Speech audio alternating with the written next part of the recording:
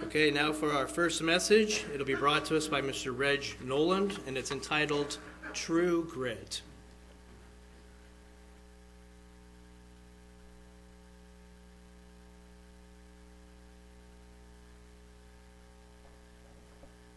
Well, howdy, pilgrim. With apologies to the Duke, John Wayne, I entitled this message, True Grit, to recognize one of the latest developments in educational theory.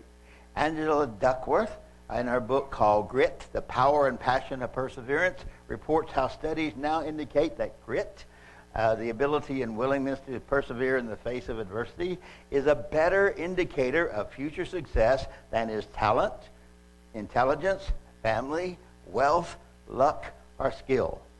Duh, tell us something we didn't know. Isn't it amazing how people are getting rich off of telling us stuff we already know? It is the mindset behind former British Prime Minister Winston Churchill's World War II slogan, keep calm and carry on. As the King James Version renders this attitude as long-suffering and is closely tied to the concepts of patience and faith. So, last week, I watched as Curtis systematically gutted most of my message in his discussion of patience. But if both of us came up with the same topic, then perhaps this is the message that God wants us to hear. Okay? This long-suffering is a characteristic of God himself that he wants to see develop in his children. So let's verify that. Turn to Exodus 34, 6-7, and we see long-suffering attributed to God. And the Lord passed before him and proclaimed, the Lord God, merciful and gracious, long-suffering and abounding in goodness and truth, keeping mercy for thousands, forgiving the iniquity and transgression and sin, but by no means clearing the guilty, visiting the iniquity of the fathers upon the children and the children's children to the third and fourth generation. Then it's in the New Testament as well. 2 Peter verses 3, right place. In 2 Peter verses 3 through chapter 3, 2 Peter chapter 3 verses 8 and 9. But beloved, do not forget this one thing, that one day, that with the Lord 1 day is 1,000 years, and 1,000 years is 1 day. The Lord is not slack concerning his promise, as some count slackness, but is long-suffering toward us, not willing that any should perish, but that all should come to repentance. Like Curtis, I am so glad that God is long-suffering, because I'm really a rather slow learner. I have to make many, many mistakes before I learn from my mistakes and do the right thing. So I appreciate the sentiment behind the T-shirt slogan that says, be patient. God is not finished with me yet. Okay? Although God is patient with my spiritual retardation, he does expect me to have the grit and the perseverance not to surrender to failure, but to see the journey through to its conclusion. So what exactly is true grit? Not according to Rooster Cogburn, but according to Ms. Duckworth, grit is sustained perseverance coupled with passion. Notice the conspicuous absence of intelligence in that definition, along with the lack of talent, talent, luck, wealth, and fairy godmothers, and other external factors.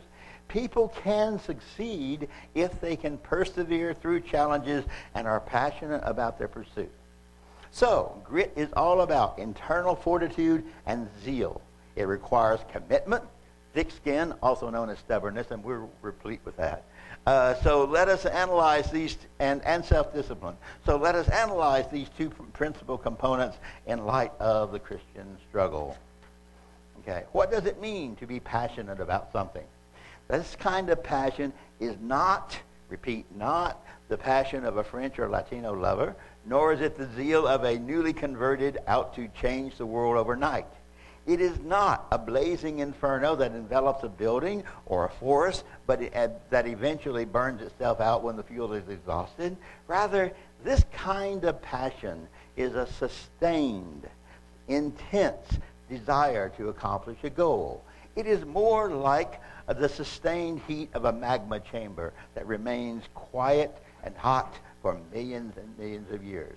So we need to keep our eye focused on an overriding goal with the lesser goals leading up to it. For the Christian struggle, our goal is to enter the kingdom of God. Okay, so let's go to Matthew 6, verses 31 to 34. Therefore, do not worry, saying, what shall we eat? What shall we drink? Or what shall we wear? For after these things the Gentiles seek. For your heavenly Father knows that you need these things. But seek ye first the kingdom of God and his righteousness, and all these things shall be added to you. Therefore, do not worry about tomorrow, for tomorrow will worry about its own things. Sufficient is the day for its own trouble. Second passage, 2 Timothy chapter 4, verses 1 through 10. I charge you, therefore, before God and the Lord Jesus Christ, who will judge the living and the dead, at his appearing in his kingdom. Preach the word. Be ready in season and out of season. Convince, rebuke, exhort, with all long-suffering and teaching.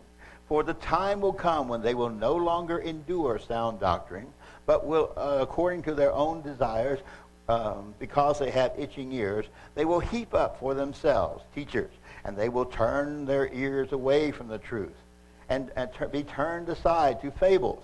But you be watchful of all things, endure afflictions, do the work of the evangelist, fulfill your ministry.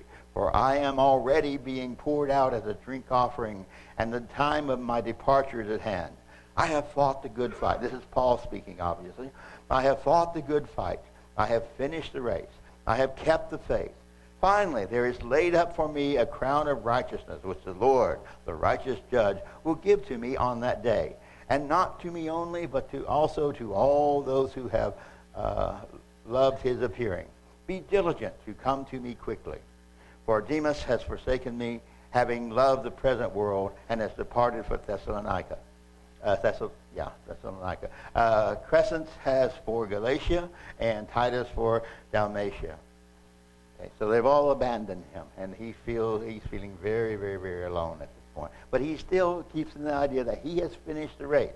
What he started, he has finished. Revelation 3:21. To him who overcomes, I will grant to sit with me on my throne, as I also have overcome and sat down with my Father on his throne. Now, are these not worthwhile goals to keep our passion about God stirred up? Not only do we get to enter God's kingdom, but we become joint heirs with Christ, co-rulers of the cosmos. Co-rulers of the cosmos. We get to be called children of God. Doesn't that stir your passion? The creator and the ruler of the multiverse knows me, puny, insignificant me, by his first name basis. Talk about having connection. Now that's networking. That's networking. Sometimes I think just how, we forget just how great our reward will be. Turn to Romans 8. Everyone knows this passage, but I'll read it anyway. Romans 8, 15 to 23. For we have not received the spirit of bondage again to fear, but we have received the spirit of adoption, by which we call Abba, Father. We get to call him Daddy. We get to call him Daddy. The Spirit itself remains witness with our spirit that we are the children of God. And if children, then heirs. Heirs of God, joint heirs with Christ. If so be that we suffer with him, that we may also be glorified together. For I reckon that the sufferings of this present time are not worthy to be compared with the glory which shall be revealed in us.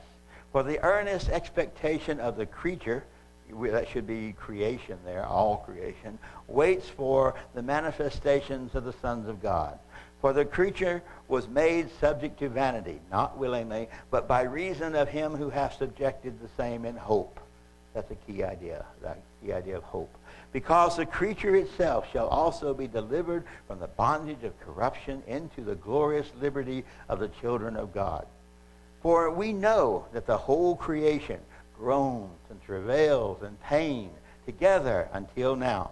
And not only they, but we ourselves also, which have the first fruits of the Spirit, even we ourselves groan within ourselves, waiting for the adoption, to wit, the the redemption of the body. It is this hope that sustains us. It is this hope that keeps us going. It is a hope that is the energy of our perseverance. Hebrews 10:23. Let us hold fast the confession of our hope without wavering, for he who promised is faithful. Now, will it be easy? No, not at all. Nothing worthwhile is ever easy. But God has promised to us peace and strength to meet our trials. In fact, we will have considerable tribulation. It'll be around us everywhere. But that should not deter our resolution. For God knows our frame. He knows what we're capable of. He has promised that we shall not be tempted above that which we're able to bear. John 16:33. These things I have spoken to you, that in me you may have peace, that in the world you will have tribulation, but be of good cheer. I have overcome the world. We're talking about, we're following a winner, someone who has already succeeded, a champion, if you will. 1 Corinthians 10:13. No temptation has overtaken you, no temptation has overtaken you except such as is common to man. But God is faithful, who will not allow you to be tempted beyond that which you are able, but with temptation will also make a way of escape, that you may be able to bear it. Isn't that a comforting thought? That regardless of how strong the temptation or the affliction or the tribulation may be, there is a way out. There is something that will let you be able to bear it. This leads to the second component of grit, as Duckworth defines it, which is perseverance and patience. Now you see why Curtis took my message last week. That's all right. Okay. According to Duckworth, perseverance is a behavior. That's the idea. Perseverance is a behavior, a purposeful action to pursue a goal or a task despite the obstacles. While perseverance is a behavior, it is the internal quality of patience that enables us to persevere. Grit involves sustained, keyword, sustained perseverance, and can exist only when that sustained perseverance is paired with passion. One of the keys to developing perseverance and patience is self-discipline. Being able to control, the ability to control a carnal impulse in order to overcome some weakness that we have. That's self-discipline. Making yourself do something when you'd rather do something else instead. Okay. Do you remember, all of you remember your baptism? I'm sure you do. Remember what happened immediately afterward? We received a scripture reading, an injunction that told us what to do. Immediately after being baptized, Mr. Gregory, in my case, read 1 Peter 1:5-9. Here we find the major components of grit all clustered nicely into one little passage. 2 Peter 1:5-9. Okay? But also for this very reason, giving all diligence, add to your faith virtue. To virtue, add knowledge. To knowledge, self-control. That's the same as self-discipline. To self-control, perseverance. To perseverance, godliness. To godliness, brotherly kindness. To brotherly kindness, love. For if these things are yours and abound, then you will neither be barren nor unfruitful in the knowledge of our Lord Jesus Christ. For he who lacks these things is short-sighted, even unto blindness, and has forgotten that he was cleansed from his old sin. Of course, our purpose for developing godly character is to be more like Christ and to embody this love. It's not to work for some kind of reward, but it is to become more like Christ. We should be working, as we develop, the godly character should come naturally to us and more, not something that is a concerted effort. 1 John 3:2. Beloved, now we are the children of God, and it has not yet been revealed what we shall be. But we know this, that when he is revealed, we shall be like him, for we shall see him as he is. And even though we're not working for the reward, there is a reward for those who persevere to the end. Let's read about some of those rewards that we have. Revelation 3, verses 10-12. because you have kept my command to persevere. Okay? All right. Because you have kept my command to persevere, I also will keep you from the hour of trial which has come upon the whole world, to test those who dwell on the earth. Behold, I am coming quickly. Hold fast what you have, that no one may take your crown. He who overcomes, I will make him a pillar in the temple of my God, and he shall go out no more. I will write on him the name of my God and the name of the city of my God, the New Jerusalem, which comes down out of heaven from my God, and I will write on him my new name. Another passage that Curtis cited last week, James 5, verses 10 and 11. My brethren, take the prophets who spoke the name of the Lord as an example of suffering and patience. Indeed, we count them blessed who endure. You have heard of the perseverance of Job and seen the end intended by the Lord, that the Lord is very compassionate and merciful. And then it's not just a suggestion, this is actually an injunction, a command that we have to endure. Hebrews 6, verses 11 and 12. And we desire that each one of you show the same diligence to the full assurance of hope until the end, that you do not become sluggish, but imitate those who through faith and patience inherit the promises. Now, don't know about you, but personally, I don't particularly like tribulation. I don't particularly like it. Because maybe it's just I'm not as mature enough as Paul or something of this nature, but I really don't like tribulation. But of course, if I did like it, then it wouldn't be tribulation anymore, would it? And I'd just be a masochist. I'd just enjoying the pain. I'm not really into self-flagellation, not beating yourself with the whip sort of, like the Catholic monks once practiced. But when tribulation comes, and it will come, then I will endure it because I know that it will be good for my character. Just like one will eat beets and spinach and carrots and Brussels sprouts, not because he particularly likes them, but because he knows they are good for him. In like manner, several of the apostles rejoice in tribulation. I can't imagine doing that, but maybe they rejoice in tribulation and encourage us to do so as well.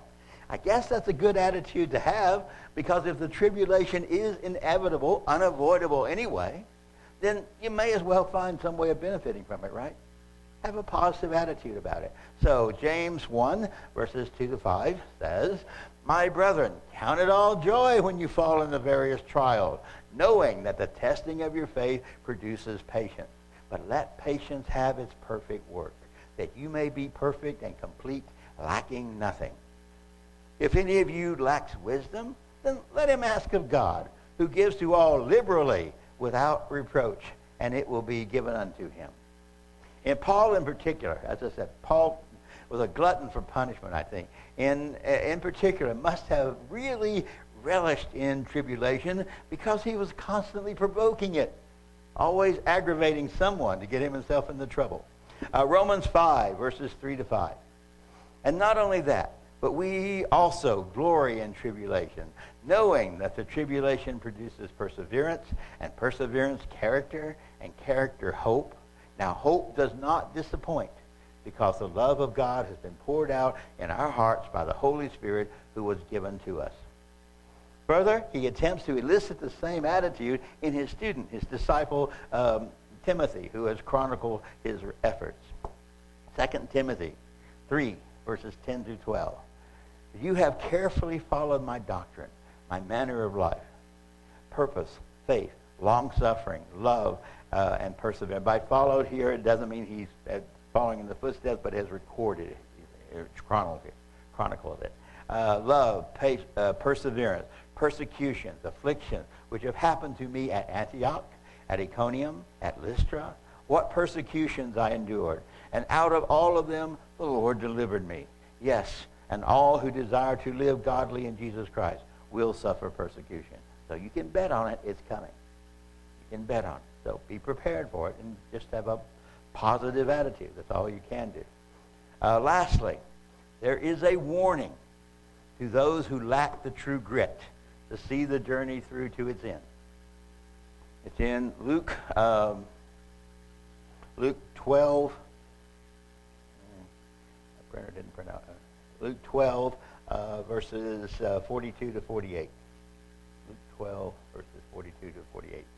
And the Lord said, "Who then is faithful and wise steward, who his master made ruler over his household to give them their portion of food in due season? Blessed is that servant whom his master will find so doing when he comes. Truly, I say unto you that he will make him ruler over all that he has. But if the servant says in his heart, my master is delaying his coming, my master is delaying his coming, and begins to beat the male and female servants and eat and drink and be drunk, the master of the servant will come on a day when he is not looking for him, and at an hour when he is not aware, and will cut him in two, and appoint him his portion with the unbelievers. With the unbelievers. And that servant who knew his master's will, and did not prepare himself or do according to his will, shall be beaten with many stripes.